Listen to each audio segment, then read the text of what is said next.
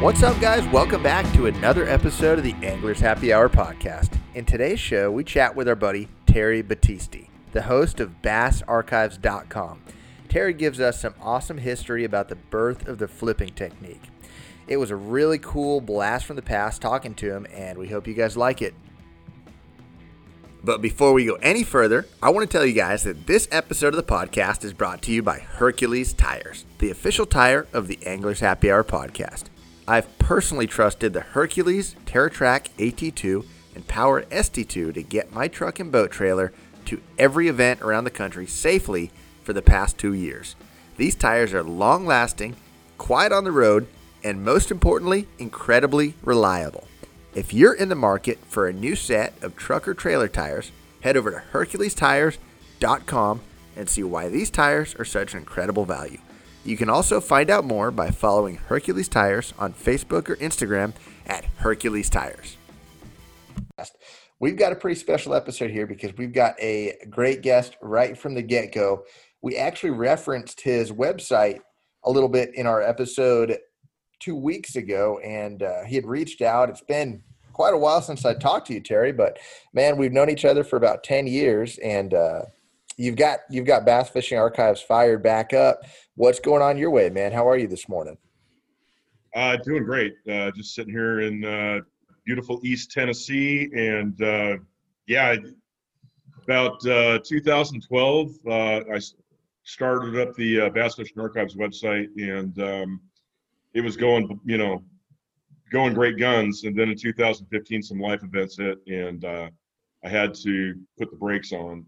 Work was had me traveling about 300 days a year, and I was finding I was doing interviews and working until 1, 2 o'clock in the morning in hotels, and I couldn't keep it up anymore.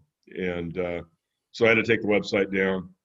And about, I would say, 9 months ago, I was contacted by another writer buddy of mine, Pete Robbins, who you probably all know.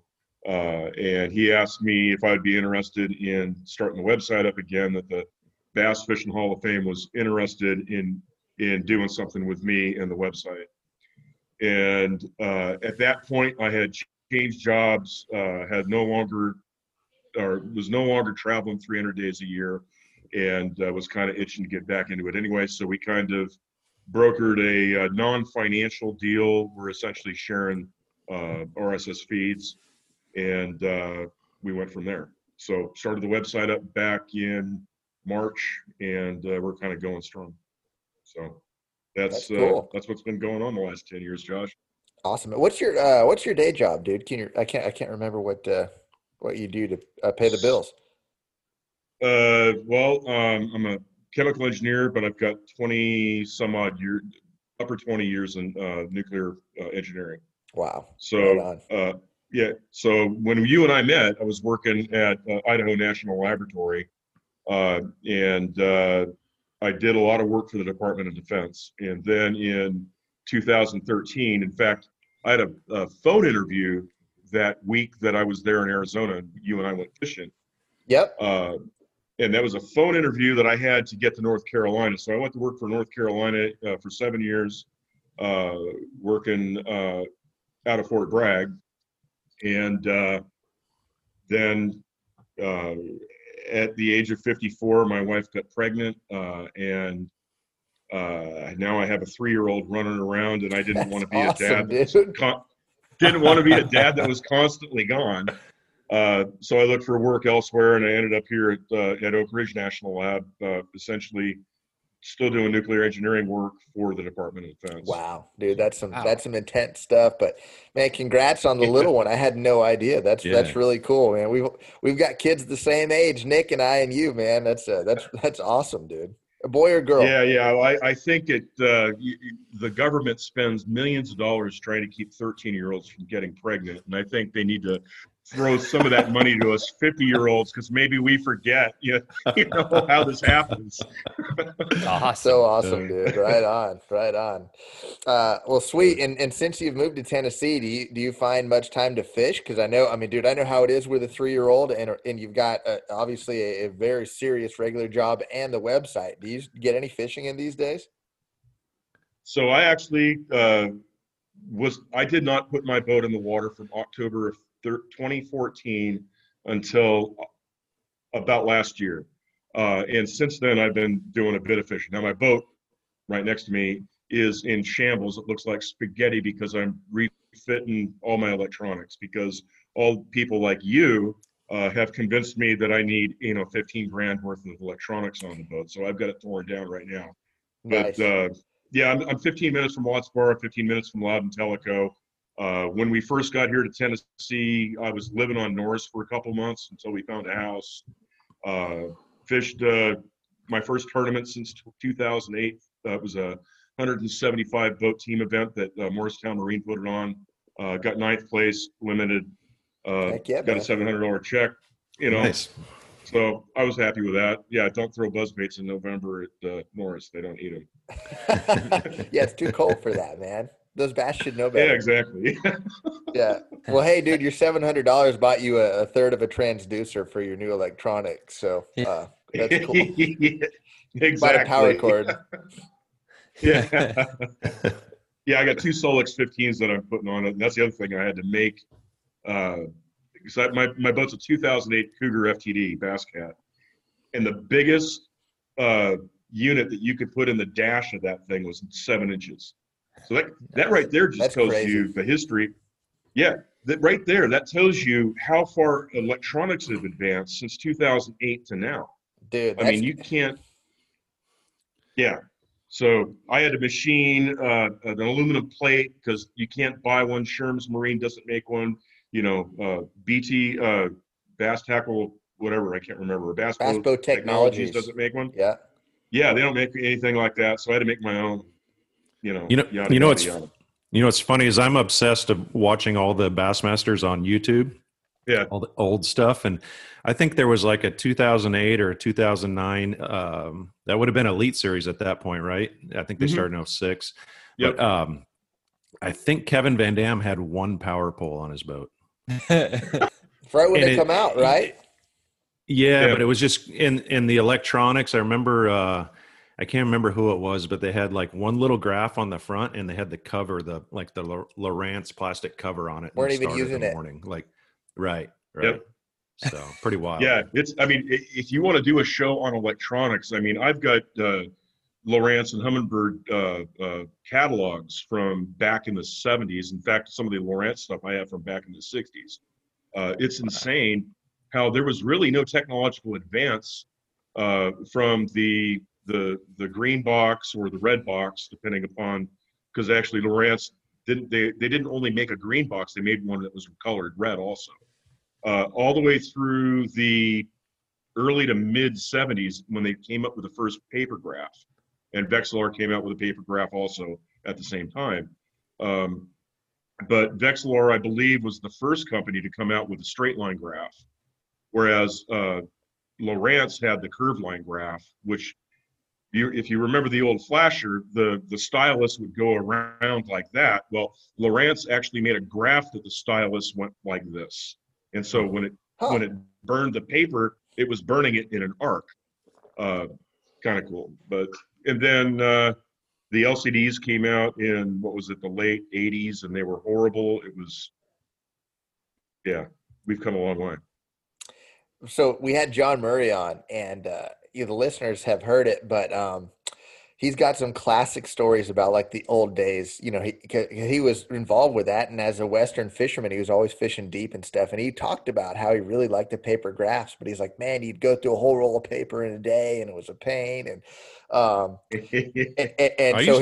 one of his first. Go ahead, Rob. I used to run a paper graph. It was like I think 15 or 20 bucks, maybe 30 bucks a day in paper you'd burn through that. More than gas, dude, back then. Yeah.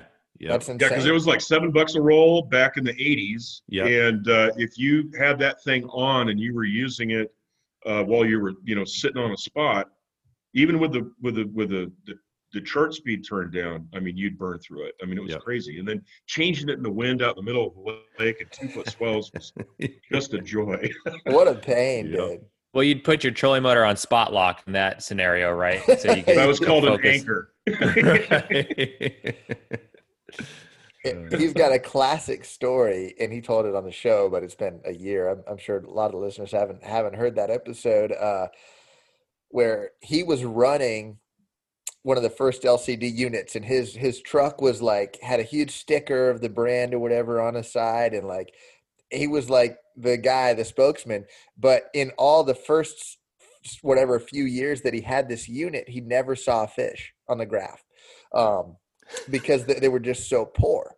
So he's at Lake Pleasant one day, and he's idling over this deep hump, getting ready to fish it, and he sees a fish. The first time ever. And he goes, I look over at my co-angler, I tell him, get your rod. There's the biggest school ever under us right now, because he saw one, and he caught like 35 pounds off that spot where he finally saw a fish. Oh my gosh. Good old John. Yeah, they've come a long way, electronics, man. But so we were, your website is bassfishingarchives.com. Man, you've really been putting a ton of stuff up on it. It's actually bass-archives.com. Well, thank you. You saved me there. Yeah, no worries. Good. Okay. You update it pretty much every week, right? Every day. Every day. Awesome. Yeah. Awesome. Yep. Dude, it's such a user-friendly, easy website. Even the articles, man, you look at the articles and there's an estimated amount of time that it takes to read them. It's awesome. But one of the things that we really want to talk to you about today is all the work you've done about the birth of flipping and the background of how the flipping technique started. Pretty much everyone that's listening flips. And yeah. It's pretty interesting. I think a lot of people know that Dee Thomas was kind of behind it, but man, you've interviewed a lot of these guys and have really dug deep. One thing I thought was pretty interesting was it was controversial in the beginning. Can you explain why it was controversial, why guys didn't really love the fact that Dee was going out there beating them, flipping in tournaments? So, y'all probably heard of the term tule dipping, and that was essentially, even back in the 50s and 60s, it was considered a meat angler's way of catching fish. You got a 12, 14, 16-foot pole that you tied, 12, 14, 16 foot of Dacron line to. You would put some sort of a lure on the other end of the line, and then you would dip it over the tools, or you would dip it, into deep pockets where there's a bunch of wooden stuff, and you just shake the tip of the rod and, hoist a fish out when you get bit. And even in the late 60s, early 70s, when the tournaments started, they hadn't banned rods that long, but it was kind of a gentleman's agreement that nobody's going to do this. And they knew that Thomas up in the Northern California range was doing that type of stuff, but Thomas was Thomas, and he wanted to start fishing these tournaments with a guy named Frank Houck. And Frank's another story. He actually invented living rubber, so we have him to thank for all of the jigs that we have now today. And so anyway, Dee asked Wayne Cummings and some of the other early tournament organizations like Dave Coolidge from the California Lunker Club, what's it going to take for me to be able to fish your tournament? And they said, well, the only thing in the rules says is that your rod has to have a reel attached to it. So they got Lou's Hogger rods. This is back in, when Lou Childery was still alive and was really, doing a lot for the fishing industry technology wise. They got 12-foot Hogger rods and put reels on and started kicking everybody's butt in Northern California flipping. And finally, some people started complaining, and Wayne Cummings went and said, yeah, you've got to do something with these rods. Everybody's calling it tule dipping. And Dee said, all right, screw it. How long do they have to be? And Cummins said 7.5 feet. So they literally went out, cut 4.5 feet off their rods, and put a reel on the damn thing and kicked everybody's butt at the next event. But what they didn't realize, Yeah, he continued. Well, so I sent you a picture last night. Did you see that picture of him sitting in that 12-foot Gregor with At Havasu. straddling a freaking 2x12? Yeah. I mean, that's how he fished. It was insane. You can put D. Thomas in a corner and he's going to fight his way out. And he's going to figure out how to kick your butt anyway. That's cool, dude. So that picture of him straddling that 2x12 in the front of his Gregor was actually the 1977 Tournament of Champions at Lake Havasu for Western Bass. And he beat everybody by 10 pounds. And the other top two guys in the tournament were Dave Myers, and I can't remember the other guy's name, and they won flipping two. So the top three places in that event were on flipping. But anyway, what happened when they made him, take his rod down to 7.5 foot is they actually made him more effective, because that's when he learned the really how effective it was to pull line with his left hand and use the rod to pitch essentially or flip the jig real close to the surface of the water, real quiet entry, and you could control what the heck you were doing with that lure while it was in the water. And if you look at that other article that I sent you, the one that was from the 1970, I think it was June 1974 CLC or California Lunker Club newsletter, that was the first article ever written on it. He stated specifically that they made him more effective because of that. Funny how things work out sometimes. Very interesting. Exactly. That's funny. So I guess he was one of the first guys to do it. And it's interesting. Listen, so he took it. What year did he take it back east? 1975. That was 75. He went to Bull Shoals. Actually, he went to Sam Rayburn first. Now, at this point, him and Dave Myers was in charge of all research and development at Fenwick out of Westminster, California. And Dave, in 74, Frank and Dee were sponsored by Lew's. Dave Myers got a hold of him and said, "Hey, we want to develop a flip and stick with you." And so Dee said, "Okay, money talks," and they set up some sponsorship sort of deal. They developed the flip and stick, which the original ones were all old yellow E-glass, I believe. And it was one piece, 7.5 feet long. And that's what he ended up taking to Sam Rayburn. Well, Dee got to Sam Rayburn, and Rayburn, I mean, it's all, stick-ups and trees and all that stuff. And he got overwhelmed. Too much cover, and he bombed big time. And then he goes to Bull Shoals for the next tournament. Dave and Fenwick are paying the bill, and he won the thing. And he won the thing in grand style, 12 or 15 pound, deficit to the second place guy. And that still, everybody thought it was a fluke. Nobody outside of the West understood the effectiveness of the technique. Who really brought it to the national forefront was Dave Glebe. So Dave Glebe goes back east in 76 and 77. Dee stayed out west, didn't want anything to do with the national scene. He was happy taking everybody's, money in Northern California, Southern California, Arizona, Nevada, all that stuff. But Glebe goes back there, and in 77, he wins 3 tournaments in a row. To the tune of about $100,000. That's insane, dude.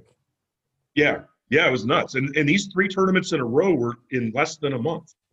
So he wins a Bassmaster tournament, he wins a Basscasters Association tournament, and he wins an American Bass Fishing Association tournament. And that's really when people started taking notice. And then, Gary. Gary was a fledgling of Dee. In fact, it was D. Thomas that told Gary back in the 78 timeframe that you need to go east if you want to be a professional fisherman. There's nothing for you out here in the West. Go east. So Gary started fishing the Bassmaster events and literally packed up his van, hooked up his boat, and went east with 7 rods, and they were all flipping sticks. That's cool. I read that in the article. That's awesome. Yeah. And he missed Angler of the Year by 1 pound to Roland Martin.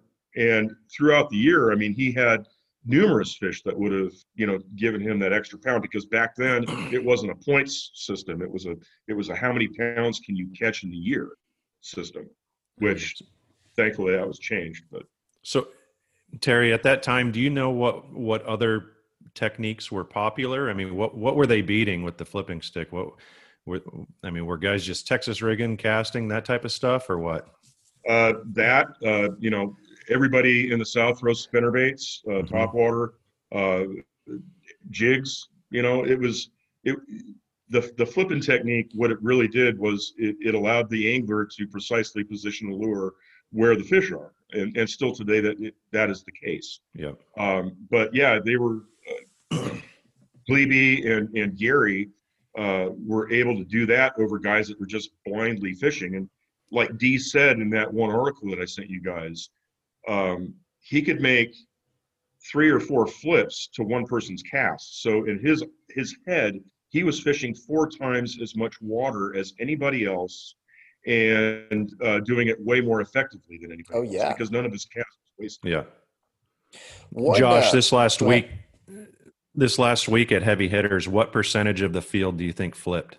Yeah, that's funny, because it's one of those techniques that has continued to gain popularity. And even now we're talking about all the electronics. There's still tournaments where, probably 80% of the field caught their bass flipping. And it was more, it's, right. And you referenced in the article, I think in one of the articles, it's more pitching now than actual flipping, but it's the same thing, basically, so quite interesting that it's still obviously is one of those techniques that's never gone away. And now we consider it kind of an old school technique, right? Like, anytime Biffle's in the hunt at a tournament, it's like, okay, yeah, he's doing it old school way. He's up in the back of a creek flipping, so, and it's only been 40 years or whatever. But let's talk about the bait a little bit too. Like, so all these guys that like the original flippers, they were all flipping a jig, and it started as a marabou jig, right? No, it was a hair jig. It was tied on a banana head. Okay. And then the weed guard that they would use was actually polyethylene fiber that they would get out of lawn chairs. So no kidding. Back then, so back then the polyethylene was pliable, so you could bend it and it would hold its shape. And so what they would do is they'd take a lawn chair, take it completely apart, and cut sections of this stuff. I mean, so when I was working at the tackle store when I was a kid, if we needed new weed guard material, I'd go down to the hardware store. I'd buy 3 or 4 lawn chairs, and I'd go back and I'd dismantle them, and we'd sell this stuff as weed guard material.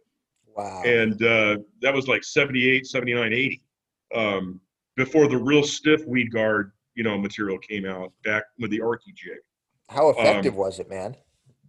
It was unbelievable. And the beauty of it was that when a fish ate it and it was coming through their mouth, it collapsed. So you would fashion it on the jig so it would come. So you've got your hook like this. You would fashion it on right behind the head of the jig and the eye, to where it would loop up like so. Okay. And then when the fish ate it, it would collapse completely and you could hook them. And it was really cool. So what they would do is they would tie the weed guard on, they'd push the weed guard forward, and then they'd start wrapping bucktail on it. And I'm sure some guys, you could flip anything, right? So maybe some marabou was put in there too. I won't say that it wasn't. That was just I don't know. That just came out. I had no idea if they did that or not. But I guess it was bucktail. Yep. Yeah. So it was mostly bucktail, and then they would take an action worm. I don't know if you guys remember the action breathing worm. They would put that on there. They'd put a lizard on there. I mean, sometimes these baits were 6-7 inches long. But the main deal was that primarily it was black that you were flipping.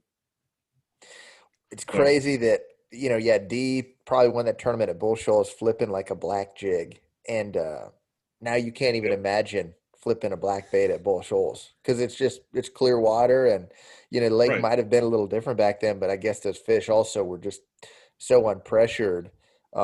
They'd never seen a bait presented in a bush like that before, man.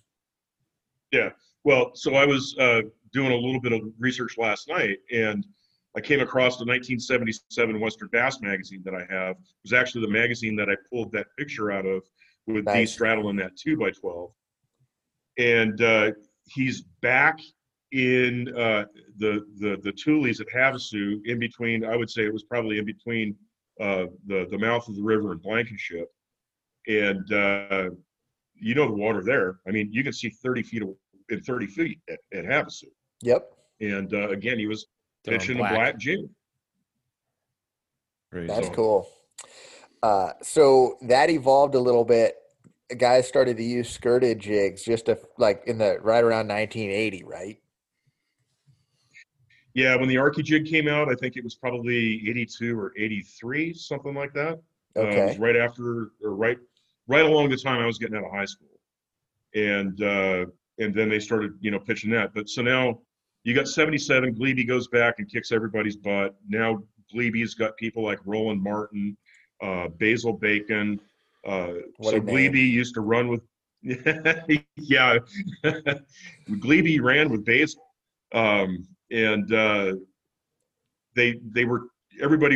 Glebe was teaching all the competition on how to do this technique, essentially. But it really didn't get any national notoriety until Hank Parker won the Classic in '79 at Texoma. And that's when it really went east. It's kind of like the drop shot scenario.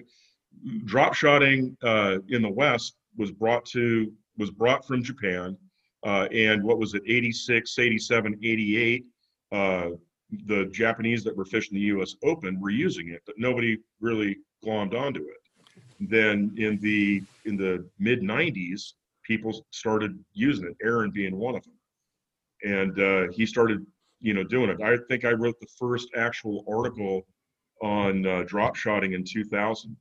Dude, do you have that on the website? Can you get your hands on that? I don't have that on the website. It was actually published in Inside Line, which was Yamamoto's rag. And it's in paper. I could probably scan it and put that on the website. It'd be cool to see that one too, dude. As a drop shot nerd. Yeah, it was. Boy, things have changed. Terry, I think I was at the first tournament that it really became popular. I think Aaron won it. It was at Orville. Yep. Kota Kiriyami did really well. Yep. But yeah, I remember that I was there. And we were just like, what the heck is going on? Rob, you were still throwing a black hair jig, right? I was throwing, yes, with a lawn chair weed guard. That's why you lost, bro. Catch up with the times. Right. Oh, that's funny. Yeah. And then, so after Glebe teaches everybody, how to do this technique, Hank Parker, brings it some notoriety by winning the Classic. Now you're starting to have guys not just throw the black hair jig, they're throwing living rubber jigs because they're out now, and they're throwing worms and lizards and things like that. So I saw in there that Basil Bacon had actually was it the first creature bait, or would you call that the first creature bait, man? That bait that he had kind of designed to flip. The bacon rind.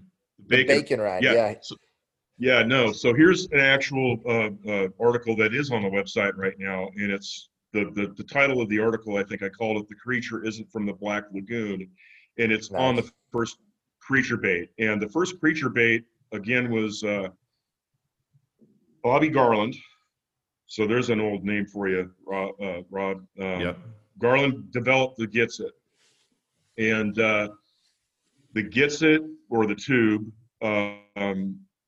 He would take and jam worms up the tube and, melt spider skirts on the front of it and do all that. And in an old Western Bass magazine, I can't remember if it was 80 or 81, where one of the writers actually did a piece on it. And because Garland had won a Havasu event up in the Topak Marsh using this thing. And the only thing that Garland would call it would be a creature bait.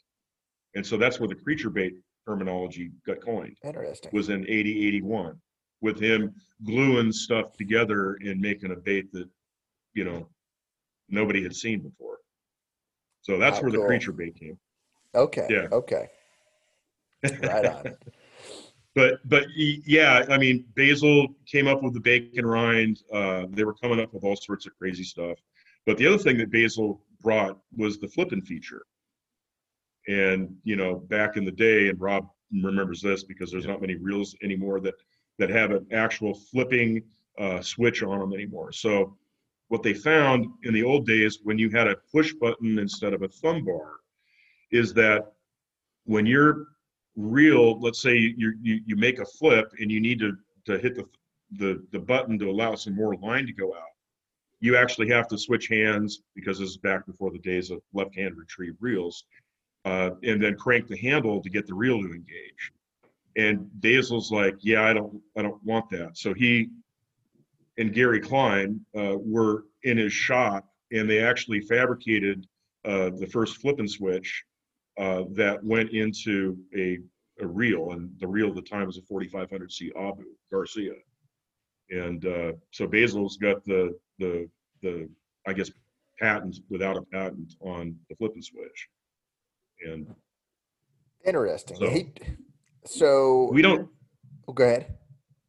I say we don't flip anymore per se. And if you did flip, that feature would be really instrumental in the technique. Most everybody's pitching these days, and they're fishing with their left hand, or pitching with their left or right hand, and people are way more ambidextrous, so you don't have to change hands and stuff like that. It's interesting how that equipment's evolved like that too, because like it's now you see more pitching. The reels are a lot faster, right? So like pitching, when you had a slow gear ratio reel, would have been, really, really difficult. So reels are so much faster. Maybe it's partly because these fish are a little bit smarter, so you got to back off of the fish a little bit more.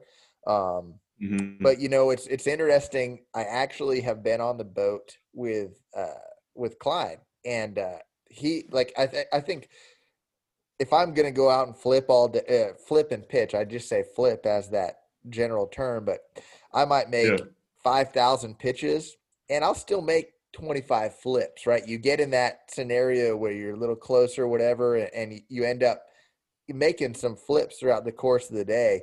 But when you fish with some of the guys that really were there when actual flipping was so big, like Klein, dude, he'll flip a lot still. Like, he definitely pitches, but he will flip maybe half of his presentations instead of 2% of his presentations, and it's amazing to watch, dude. Like, you sit there and watch him flip, and it's like, whoa, it's one of those things where you just kind of want to stop fishing and just watch him do it, because it's pretty dang cool.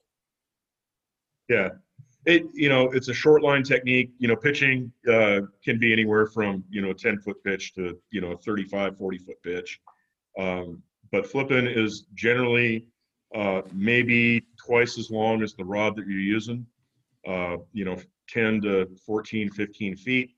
And the thing about it is that because you got so little line out, you can have instant feedback, and you can get that fish out of the cover a heck of a lot easier, right? In my thinking, at least. I mean, and at least that was Dee's thinking too. He didn't want to fight the fish. He wanted the fish in the boat before it knew it even got hooked. Yep. So, and obviously you can't argue with what he's done with it, man. The proof is in the pudding. He's correct. Yeah. Pretty cool, man. So let's talk about the timeline of like how the equipment evolved a little bit in flipping and pitching. Like, when was the first tungsten weight? Because let's dude, what did a 1 ounce lead weight look like? How big was that? It was about a mile long, and no, they were big. They were giant. In fact, I don't think they even made a 1 ounce worm weight back then. I think a ½ ounce was the biggest that they made, and they were giant. I mean, just imagine 1 ounce egg sinker looks. Yeah, no, that Rob, correct me if I'm wrong, but I don't think I ever saw one. No, it was. One-way. I actually still have some 3/4 ounce ones that we would use for Carolina rigging, just a bullet weight. Yeah. But yeah, I don't recall a 1 ounce either. So yeah. Okay. Yeah. So when did tungsten start? Around 2000? Yeah, I would say it was 2000. And tungsten isn't. The thing about tungsten is it starts out as a powder, and it's not melted and poured into a mold like they do lead. So it starts out as a powder, and then they compress it in a high pressure. It's called a hot isostatic press. Interesting. And it's pressed into a mold shape. Yeah, and that's why you look at tungsten weights, and some of them look like they should weigh, like an ounce, but they're really only 3/4, or because it has to do with the actual amount of tungsten that's in it. Oh. But were those guys back in the day? Were they flipping super heavy weights, or were they flipping quarter and up to half? Yeah, or? quarter, 3/8, half ounce, 5/8. I think was the most that they would do. Yeah, they weren't. My early years of flipping, I mean, we would flip a 1/4 ounce worm weight all the time, or a 3/8 ounce Arky style jig. That was a half ounce. Was a heavy one at that time. So yeah, and if you were pitching a Texas style, worm or what have you, you pegged the sinker with a toothpick. Yep. No, good. Okay, there's a good one, dude. Was the pegging system? Yeah, the toothpick. When I first got into fishing, toothpicks were the way to peg. That's another one. They've found a little bit better way now. The bobber stop is 100% the universal peg nowadays. But the toothpick, man, that is hilarious. Would you lose your toothpick every fish you caught? Did you have to put a new toothpick in? No, it would stick in there pretty good. And not only that, but it would swell up because the toothpick's dry, and you put it in water and it swells up. And sometimes you'd play hell to get the damn toothpick out of your 3-cent sinker. You wanted to save that 3-cent sinker. Yeah. Dude, that's wild. I love it, man. That's another one I totally kind of forgot about. Gosh, have you flipped with a lead bullet weight in the last 5 years? Have you done that? Oh, not recently. When I started fishing, it was still lead for sure. But my favorite thing is when you have one bullet weight and you flip with it all day and there's all those teeth marks on it. Yeah. Like you don't get that on tungsten. No. It's hilarious. Yeah. Yeah, that's awesome, dude. That's when you've had a good day of fishing for sure. It's like a badge of honor on your bait. Terry, exactly. Brett Height and Josh just wear me out because I still have lead weights in my boat. So I get a lot of crap for that. Well, we should go fishing, Rob, because we get the same tackle. Yeah. Rob, you still have some reels with flipping switches, right, dude? So I've got left-handed Daiwas. They were, I'm trying to think the year, probably late 90s. In the late 90s, they were a $400 plus reel. I mean, they were a really high-end reel. And they have a little trigger on the top of them that you can engage or disengage it.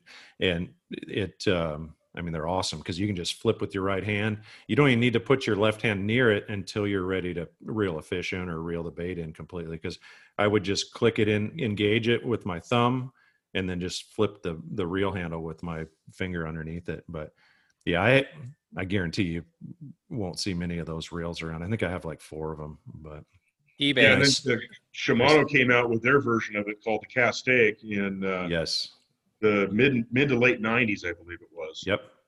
Yeah, yep. I had about 3 or 4 of those things. Yeah, nice. they were heavier and clunkier. I think I replaced my Castaics with these Daiwas back then. Okay. And I still use them today. That's what's weird. I mean, it's they're still a great reel. So. Yep. That's pretty cool, so man. I actually have it's a Gen 2 flipping stick in the corner over here. Let me go get it real quick. So he talks in the articles too about like how one of the big snags like in these long rods were the rod lockers. Oh wow, look at this thing. We'll get back to my point. Let's see this rod. The listeners, we're gonna have to kind of describe this for you. What year is this thing? This is probably circa 78. Yeah. No kidding. Yeah, you got the Fenwick. It's upside down. I'm gonna hit my motor here. So you got the Fenwick, and then up here it says flip and stick. Oh, it's all worn nice. off. That's cool. Is that a fiberglass and then the other rod? thing is that this is a Fenglass rod. So yeah, it's fiberglass. Collapsible handle. So it would fit in the rod locker. Now, remember, back in the mid-'70s, a 17-foot boat was huge. I mean, my first bass boat was a John boat that was essentially converted into a bass boat. The second boat was a 16-foot water glass boat, and the rod lockers were no longer than 6 foot. And so you had to have something that would actually go into your rod locker. And so Dave Myers and Thomas developed this collapsible rod handle, and it comes out and it's ready for action. This thing is a club. I mean, it weighs, you put a 5,000 C on it, or a 5,500 C, or a 4,500 C on it, you've probably got close to a pound in your hand. It's spear. High sensitivity. Very sensitive. Wow. I would think, Terry, it's really tip heavy too, being fiberglass, isn't it? It's unbelievably tip heavy, and that's why you had to have such a big ass reel on it. Yeah. to balance the weight out, Right. And then you put a 5/8 ounce jig on the front end of it, and holy mackerel, you end up with Popeye arms by the end of the day. Yeah. It was. But back then we knew different. I mean, I remember I learned to flip on Lake Elsinore in Southern California, and I was 16, 17 years old and young, and it didn't bother me. If I was to do it today, I'd be cramped up and have crab hands within the first hour of the morning. Yeah, that thing looks like tennis elbow to me. Seriously. Yeah, it'd be very... Yeah, well, then go ahead. Go ahead, Terry. We want to hear you, man. Go ahead. I was going to say, then in what was it, 74, Fenwick was the first rod company to actually use graphite. But it literally took them 5 or 6 years to figure out how to use graphite and make the flip and stick. And so you did not see Fenwick graphite flipping sticks until about the 79, 80 time frame. And then when they came out, I mean, they were expensive as heck. But yeah, I think a standard Fenwick pistol grip bass rod was about $55 or $60 back then. But their flipping stick was over $100. Huh. It was a huge difference in cost because of the way that it had to be made with that retractable handle and all that. That's cool. I definitely had a few of those telescopic, retractable handle rods. Nowadays boats can easily, even the 17 and 18 footers, they've designed them to be able to handle that rod. But it wasn't that long ago, dude, that basically every single flipping stick would telescope. So pretty interesting. Yeah. The other thing about the design of the flipping stick is that the rod up at the tip, I mean, and this isn't because of it being built with fiberglass, why it's so thick. And I mean, literally, that thing is 3/16 of an inch, maybe 5 or 30 seconds in diameter. It's huge. Why? But the reason for that is that the rod has all sorts of beef from the tip down to about the first guide, the stripper guide. And the reason for that is that they wanted to make the tip extremely stiff, so when you are at the beginning of your hook set, all the power up in the front, the top of the rod or the tip of the rod is driving that hook home. And then in the butt section of the rod is actually thinner walled fiberglass. And that's where you actually had your bending, which would allow you to be able to fight a fish and them not to be able to pull off. So the rod bent all down in here, and when you were fighting the fish, the upper section of the rod was straight because it didn't bend. or it didn't bend as much. And that was the problem that they had designing the rod in graphite, is that they couldn't get the right action to where they wouldn't break. Because they would just explode, the first ones. They would explode in the butt, down low. Yeah, that makes sense. Yep, dude, exactly. To have the knowledge that was what they needed and to be able to develop that's very interesting to me. That they said this is what we need, and it's very cool. Yeah, and that was all D. Thomas. D. Thomas explaining what he needed, but Dave Myers, as the developer, taking what D's words and actually putting it into action. That was a pretty amazing thing, because me as an engineer, I can tell someone something until the cows come home about what I need, but it's that machinist or what have you that actually can decipher what I'm saying and put it into something that actually works. So yeah, Myers and D were an amazing team. Terry, have you fished with that rod? Have you tried to catch a fish on it lately? No, I've caught a lot of fish. I've caught a lot of fish on this. You have? Oh yeah. Okay. This is my original flipping stick. No way. Nice. Yeah. That's cool. Very cool. Okay. Yeah, and I've got some. So this is a second gen rod. The original flipping sticks were not one piece. They were yellow Fenwick glass, and they were not collapsible. So they were one piece construction, and people didn't buy them because they wouldn't fit in the rod locker or they wouldn't fit in the boat. Period. I mean, a 16-foot boat, you got a 7.5-foot stick in it. There's not much room for it. So that was when Myers came up with the collapsing, concept.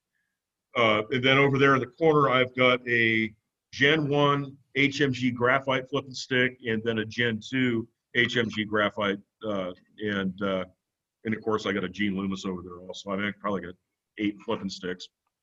So your garage, varying in age. It's basically a museum of the evolution of flipping sticks, man. Oh, and not only that, pistol grip rods. I mean, I still have my full set of 8 or 9 Phoenix Boron pistol grips sitting over there in the corner. Awesome. All 6 foot, all 5 foot 6 inches of them.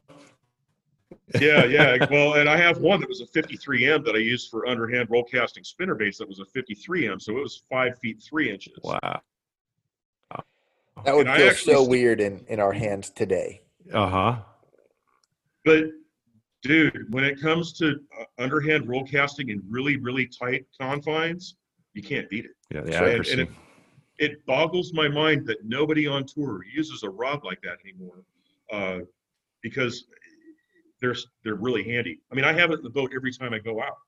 No kidding. You still do? Yes. You have a 5-foot rod in your boat, dude. Yes, it's the only one. Everything else is 6'10" and above.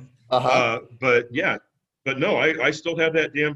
I replaced the handle because Rob, you probably remember this. Those old Fuji pistol grips. Yep. They would break after so many years of wear. Right there at the nut that you would put the reel on, and you'd set the hook on a fish, and boom, you've got rod flying this way, a pistol grip in your hand, and the reel's going somewhere else. Wow,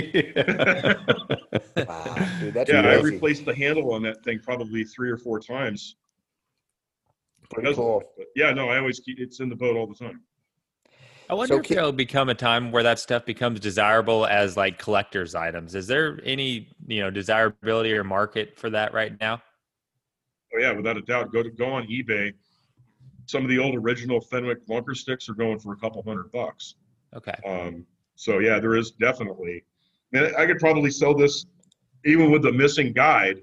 I could probably sell this flipping stick for $200 on the internet right now. But if you look at like fly fishing and stuff, there are bamboo fly rods that are like 4 digits and 5 digits of value. Yep. I wonder if we'll ever get to that, or if maybe as a community we're just interested in high tech and that's just what it is. Well, look at eBay. Type in Abu 2500C or Abu 1500C, which is the old small diameter casting level reels. wine. Yeah, those things are going for thousands of dollars. So it's probably only a matter of time until rods get to that level of desirability too. Yeah. It's possible that it'll happen, but I don't know. It might. So I was reading in the article where Gary Klein came up with the weapon jig, and I remember buying those in the late 80s. Do you remember those, Josh, at all? I don't think so, man. And it looks, Yeah, you look yeah. at that thing in the photo on Terry's website, and it looks like a pretty modern jig, man. The head design Very is modern. sleek. The Yep. skirt looks good. Like, it's a jig that, dude, I mean, if it had a current hook in it, I would use it literally, right? Yep. Well, Yep. no, that's the thing, is that Gary Klein, he used to run with a guy named Rich Forehand. And Rich is the one that, so Klein loses Angler of the Year in, what was it, 79, his first year on tour. And he was fishing the Mr. Twister keeper hook. And a lot of the fish that he lost, because he's pitching or flipping, 25-pound test, most of the fish that he lost were because that keeper hook opened up on him. And he would keep complaining to Rich. And Rich found a hook out of the UK made out of Sheffield steel. And it was a round point hook that you couldn't straighten out. And they were buying them, I believe, from herders at the beginning, and then they just sole sourced it out of the UK.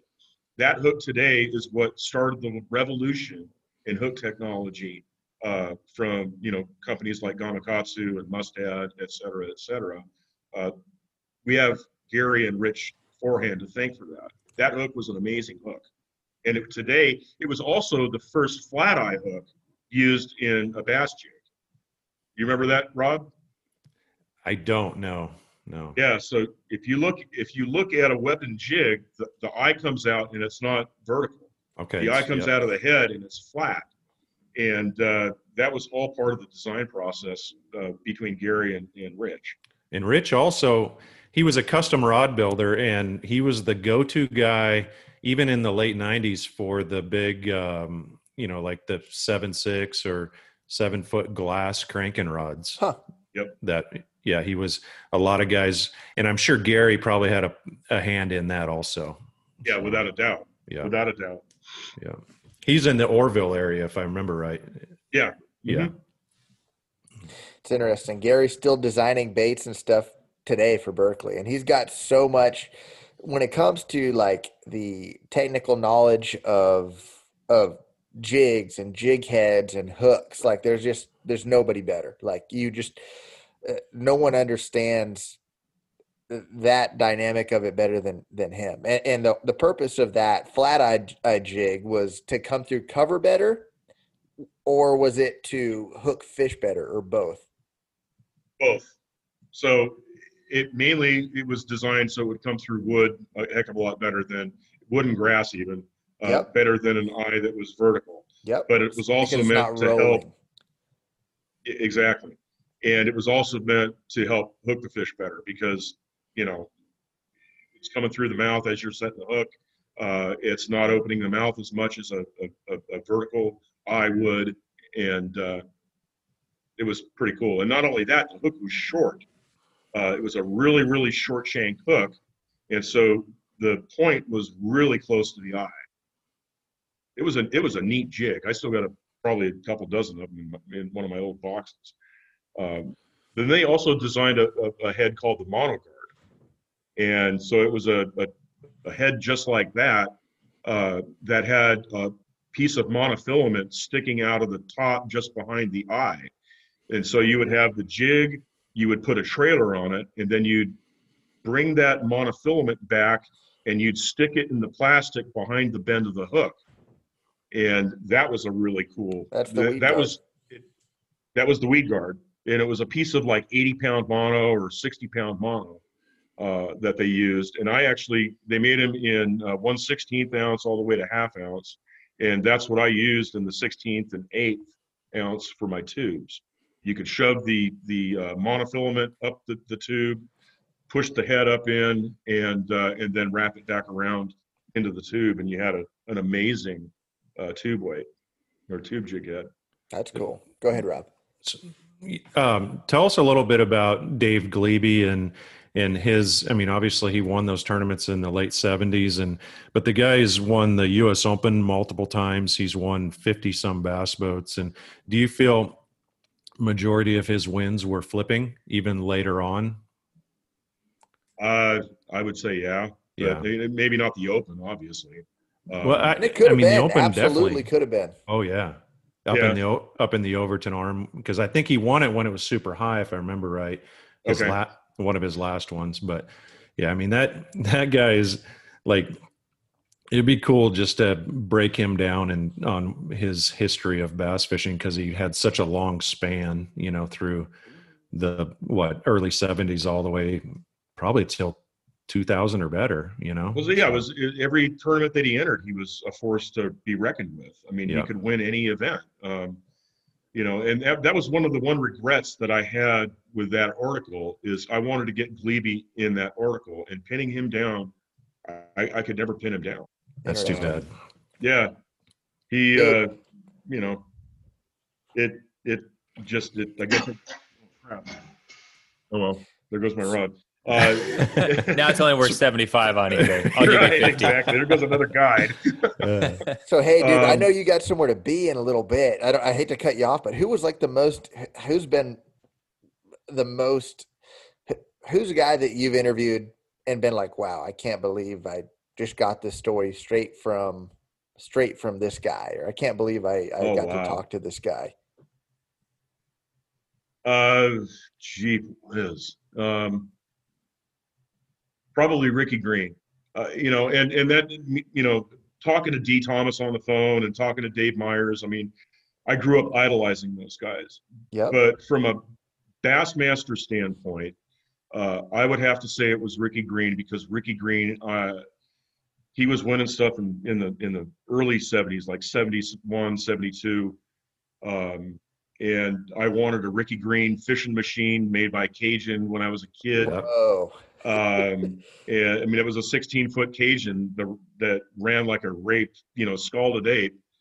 And it was amazing. And I actually think that I was the last fisherman to talk to him before he passed away back in 13 or 14. Wow. And he was, he had lung cancer and was, going through some stuff, and was on the list to get a lung transplant. And to put together the article that I did with him, we spent about a week talking on the phone, but every time I talked to him, it was just one of those deals. Now, I've talked to Clun a number of times, and Rick is a wealth of knowledge about everything that has to do with bass fishing.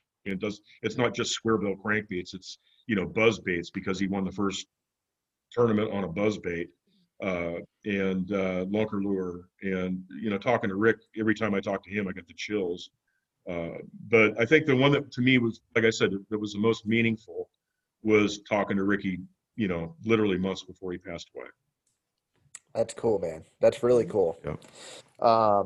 And so for our listeners that are going to go to your website, what are some of your favorite pieces that you've done, man? Like obviously this flipping stuff is awesome, but what are some other articles that you think would get guys hooked on your website? So I try to have articles that go in depth, like these flipping articles, so we have the development of flipping. That's a 3-parter. We have the development of the flipping stick, and then we have some other stuff on flipping. I try to take a technique or what have you and break it down and do a real thorough investigation into it. But some of the other stuff that we have on there are real short things, and we have a lot of old ads, which can be hilarious. I love those. Yeah. And they're just a quick read, or maybe 3 or 4 pictures.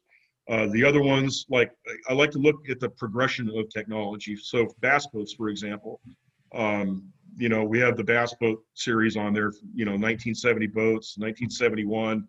Soon we'll be putting on 72, 73, 74, etc. And essentially, what I do is I have all these magazines, and I just go through the magazines and I scan the ads, and it gives you an idea of where we came from, where we've been, and how that technology progressed over time. And it's just way cool looking at a 16-foot boat that doesn't even have, I mean, flipping decks. There's another conversation that we can have. Back in the 80s, there was no such thing as a flipping deck. It was literally the front deck of the boat stopped at the pedestal mount, and that was it. It was all open, Just open to the bottom of the boat. Mm-hmm. Dude, where are we going to be at in 40 years? With tackling boats. Like, do you feel like, I mean, to me, some of the stuff feels like it's slowed down, but then you talk about electronics and that has sped up over the last 10 years. So like, when you just stay home and virtually catch them. What's it going to be? Right. Yeah, dude. Yeah. That's a sad thing. I don't think boat technology, unless some wonder material comes out, is going to change. If you look at the progression of the boat layouts, the only thing that really has changed over the last 10 or 15 years is more room to put more TVs on our boat. Yeah. You're right. Yep. Your boat, your really 2008 is very similar as far as the hull design and everything like that to what we've got right now. My fear is what the wakeboard boats are going to look like in 40 years. That's what I'm afraid The of. new hull they're going to be design, 60 feet. Right. and the new hull design will just be how to stay upright in 17-foot rollers. Yeah. I would imagine one of the things coming out that they're probably working on now is electric boats. I would imagine electric outboards or electric powered boats. Yeah, and so there's Ike has an electric boat. I can't remember that something Pedo is the motor that he has on the back of it, but it requires 18 lithium ion batteries to run it, and so it can float in 2 inches of water, right? It hardly weighs anything. Yeah, exactly. Yeah, so you're saying I think you're right, Rob. What's that? It's probably pretty far out there still if it takes that much battery power to get a boat to travel 5 miles per hour. Yeah, but look how fast Teslas are. I mean, that's right. True. Yeah, that's the thing, is that electric motors have a hell of a lot more torque than gas motors. And not only that, it takes a while for a gas motor or diesel motor to get up into its power curve when you hit the throttle. So there's a lag time there. Whereas with electric motors, as soon as you hit the pedal, it's at 100%. Yeah. So I've seen some guys on YouTube that race electric cars, and they actually have to put a transmission that allows the motor to apply power to the transmission and the rear end gradually, so it doesn't twist, gears and stuff like that. Just like a trolling motor where they ramp up, otherwise they'd throw you out of the boat. Seriously. So Exactly. which that's never happened to any of us. No. Yeah. Never. Well, man, this has been awesome, Terry. We could talk about a ton of stuff, and we know it's a Sunday and you got stuff going on. We all do, but we'd love to have you back again, man. It would be awesome to talk again here after a little while, and maybe your next series of techniques or what you write about, we can have you back and go into detail on it. Cool. Yeah, this has been an awesome morning. I appreciate you guys having me on, and I look forward to talking to you guys again sometime soon. Awesome. Heck Yeah, yeah. you're welcome anytime. And I thoroughly enjoy your website. It's pretty cool to read some of the old history. And Rob, you could just become a contributor to it. Yeah, hey, we're looking for contributors. We don't pay much, but like a firsthand witness, dude. You're like a firsthand account. Yeah, some of the stuff's way older than I am, but Impossible. Yeah. I was going to ask if he was a field tester for Bobby Garland back in the day earlier. or if Nick I Green. was, yeah. No, dude, but yeah, it's been great. And again, for the listeners, it's bass-archives.com, correct? That is right. That Awesome. is right. And hey, one other cool thing that I think is awesome on your website, man, is you get a lot of feedback from your readers. Like in your comments, like your article itself is awesome. And there's always a handful of really cool comments and contributions from your readers below the articles where they have firsthand experience with that, product or whatever the article is about. And man, you've got some real bass heads that follow your site. And I know we've got some bass heads that listen, so I know they'd enjoy it. Cool. Yeah. And that's one thing, when I started the website, I knew I was pretty solid on the Western history. But the longer I ran the website when it first went up in 2012, the more I realized how ignorant I was. And, if you look at it like an onion, my knowledge was maybe the first three, layers of that onion. And the readers, in a lot of cases, helped me learn, and I'm still learning to this day. So research is never done. That's cool, man. I can tell you're really passionate about it, and it shows in the on the site. But thanks again, man. Enjoy the rest of your Sunday, and we'll definitely talk to you soon, man. We appreciate it big time. No worries, man. Thank you, guys.